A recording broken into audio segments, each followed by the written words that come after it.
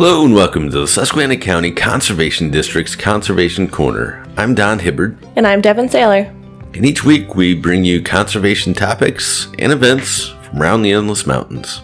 Well, we're taking a pause from our Bat Appreciation Month and we're talking about eco news this week.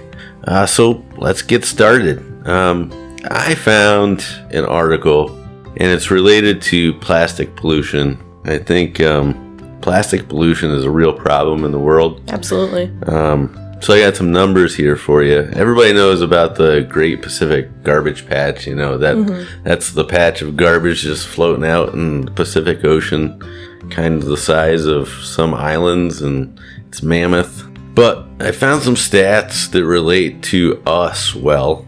So somewhere around 150 pounds of plastic per person per year are created. So if you think about that in terms of, like, let's say you live to the age of 78, then you've created 11,700 pounds in your lifetime of plastic. That's crazy. And so, like, times that by, 7 million people. It's so much plastic in this world. And we just keep using more and more every day.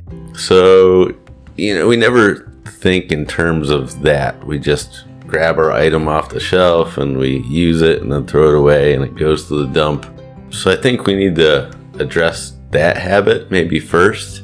But while we're thinking about how we can curb our use of plastic, we're also thinking about ways to get rid of the plastic that's already here. And so that's where my story comes in. And so this article is actually, it found, I'll pause right there and I'll say that sometimes just through observation, you can find ways of solving problems. And that's the case in this article. So there's a species of waxworm that turns out may be able to help manage our plastic waste problem. And so scientists have found that waxworms can naturally degrade plastic with the help of their saliva. Fun. So, caterpillar spit. It actually contains special enzymes that quickly oxidize and depolymerize the polyethylene, which is a main constituent of the plastic. Plastic waste otherwise is really hard and difficult to break down. So they usually use like heat or radiation, but the waxworms require neither. So that's pretty cool. So the reaction happens actually within a few hours in that room temperature. That's awesome. And so then I guess the next question is, like, how do you get enough waxworm spit? That's not the real idea here. The real idea is so they study the waxworm saliva and figure out a way to synthesize that, in the laboratory. Yeah, absolutely. You're not going to milk a bunch of waxworms. But I think it's cool, through observation what happened was, so the researcher has bees, and in the process of winterizing the bees, taking out some of the wax and the bees out of her beehives, she had noticed that the waxworms were on the comb. And so she had separated the comb out and put it in bags along with the waxworms, came back in the room after cleaning, and all the waxworms are in the room, spread out all over the place. And she's like, how did this happen? They must have eaten through the plastic bags. And that's exactly what happened. So it's kind of an aha moment for her. And that's what made her research, the whole process and what they did to plastic. So it's relatively, a new idea. It's just been discovered not too long ago. So haven't really made much more progress in terms of research. They did find that the waxworm saliva actually breaks it down into smaller polymers. They're not sure whether that's biodegradable or not. Time will tell. But at least it's a path forward, positive path forward. Absolutely. And they're always looking for other means of digesting that plastic pollution as well. So I thought that was a cool story. That is really cool. Hopefully we can get some of the plastic waste off the earth here. Yeah. All right, so I'll turn it over to you. What'd you find for an article? All right, so I am actually going to tie it back to our bat month here a little bit. I did find an article about how a common insecticide that's used might actually be impairing the navigation skills in the big brown bats.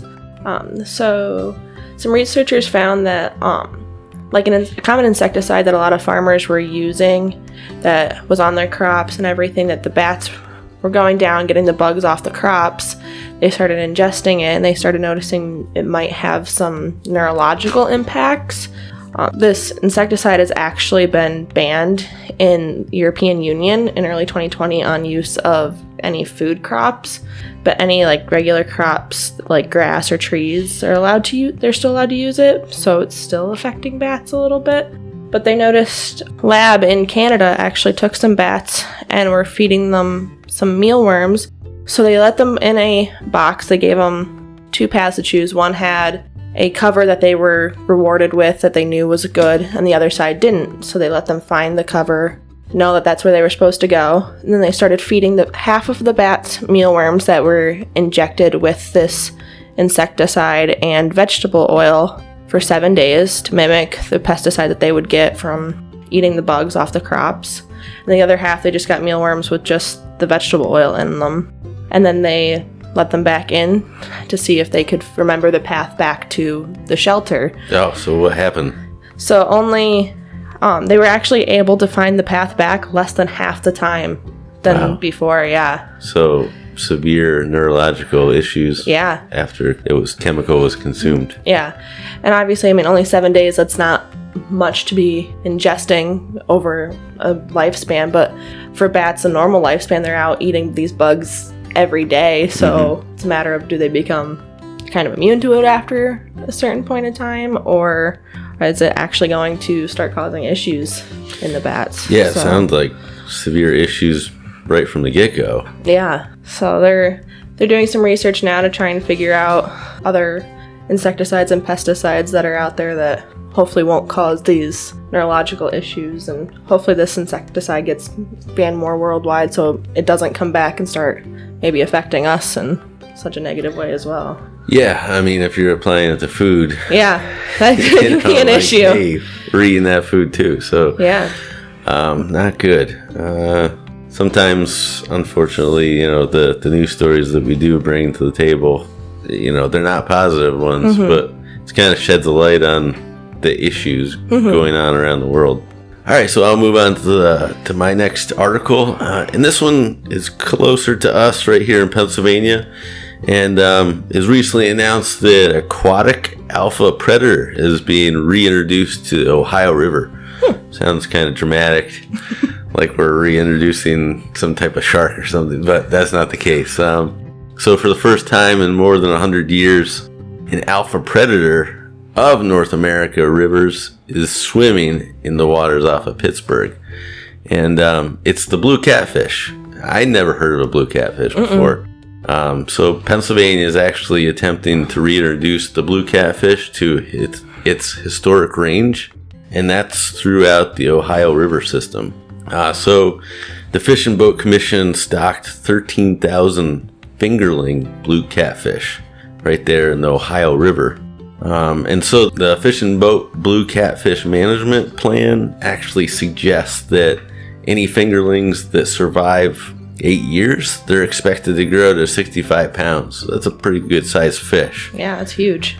Actually, down south, where there's longer growing seasons, they mentioned that blue catfish actually top 100 pounds. Wow. So, and the angling world record is 130 pounds. So that's a pretty big fish swimming right in the Ohio River. Yeah. It was extirpated from the regional waters due to industrial pollution. So, go figure. But that means that the water is getting cleaner because they're coming back. So actually, West Virginia has been doing the stocking program for a while, and fishermen were starting to catch these blue catfish in the river before Pennsylvania Fish and Boat Commission even started their stocking program. Wow. That means that the water is cleaner and the fish are surviving and moving up the river system. So that's awesome. Good news. I do mention that the blue catfish are not native to the rivers east of the Appalachian Mountains. So it means don't carry a blue catfish from Ohio River to Susquehanna River because it's considered invasive in the Susquehanna River Basin. Okay. So that wreak havoc. But that's typical of pretty much anything. You don't want to move fish or the water that they're swimming in. So, but I thought that was a cool story. That is really cool. Cleaner waters. Yep. It's excellent. Yeah, it is good news for waters and for people who drink them. Absolutely. Yeah. All right, what you got for your final story?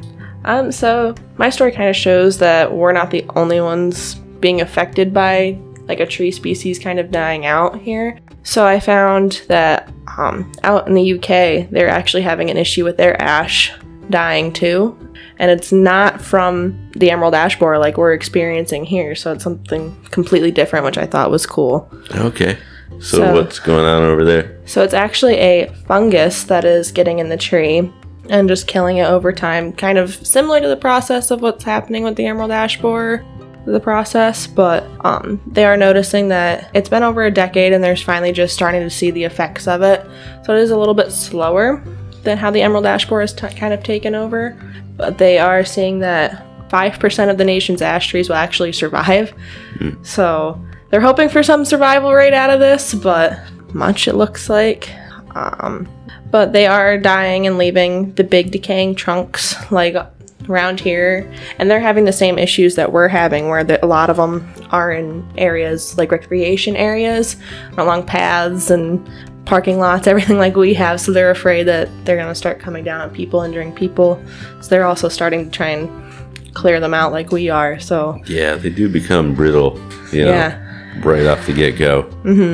Also tying back a little bit to bats, surprisingly, that just like around here, the ash trees are good homes for bats. So they are having to keep an eye on that when they are taking down the trees, making sure there's no bat homes, no bat nests, anything like that in the trees before they're taken down, because the bats over there are a protected species. So anything that involves the bats, including nests, anything like that, is also protected. So they can't just go cut down a tree if there's a bat in it. So yeah, they're thinking it's going to be an even bigger impact than their Dutch elm disease. So it is crazy. We're not the only ones being affected by tree dieback, especially the ash tree. Did the article say where they thought the fungus came from? It didn't exactly say, but they said it did appear in the UK about a decade ago. So. Okay, so they've been dealing with it for a little while. Yeah. Well, that's too bad. Yeah, it is. It's sad to see, like, looks like our ash trees almost worldwide are getting affected and we might be just losing them. All right, we do have an event today that I'd like to mention.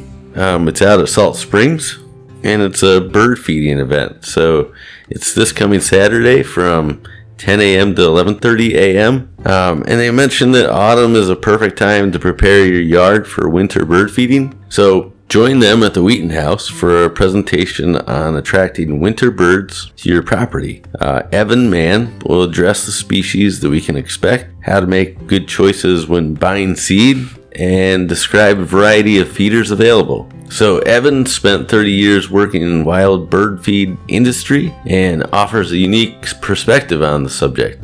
He's an avid local birder who served as president of the National Bird Feeding Society and Pennsylvania Society for Ornithology. So again, the event is this Saturday at 10 a.m. to 11:30 a.m. and the cost is a free will donation. Sounds like a cool event. Yeah. Well, I guess that does it for today's show. If you have any questions about today's show, you can give us a call at 570-782-2105. If you missed a portion of today's show, you can go to our website, www.suscondistrict.org, and you can find our Conservation Corner page with past episodes, links to information about past episodes, and a contact form where you can reach out and ask questions or make comments about the show. You can even suggest ideas for future shows. You've been listening to Susquehanna County Conservation District's Conservation Corner. I'm Devin Saylor. And I'm Don Hibbard saying enjoy the outdoors.